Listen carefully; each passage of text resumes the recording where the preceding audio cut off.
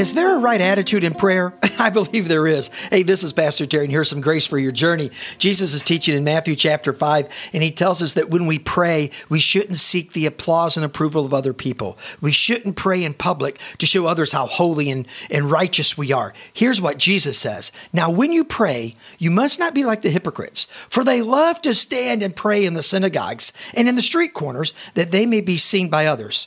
Jesus goes on and says, truly I say to you, they have received their reward.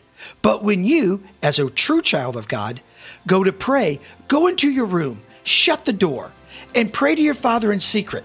And your Father, who sees you in that secret place, will reward you. Spend some time in your secret place today, seeking the Lord in prayer, and He's going to reward you with His blessings and with grace for your journey. God bless you. Thank you so much for listening to this edition of the Grace for Your Journey podcast. I pray that it has been a blessing and an encouragement to you. Pass it around if you think it would help somebody. And we look forward to you dropping by again for another episode of the Grace for Your Journey podcast.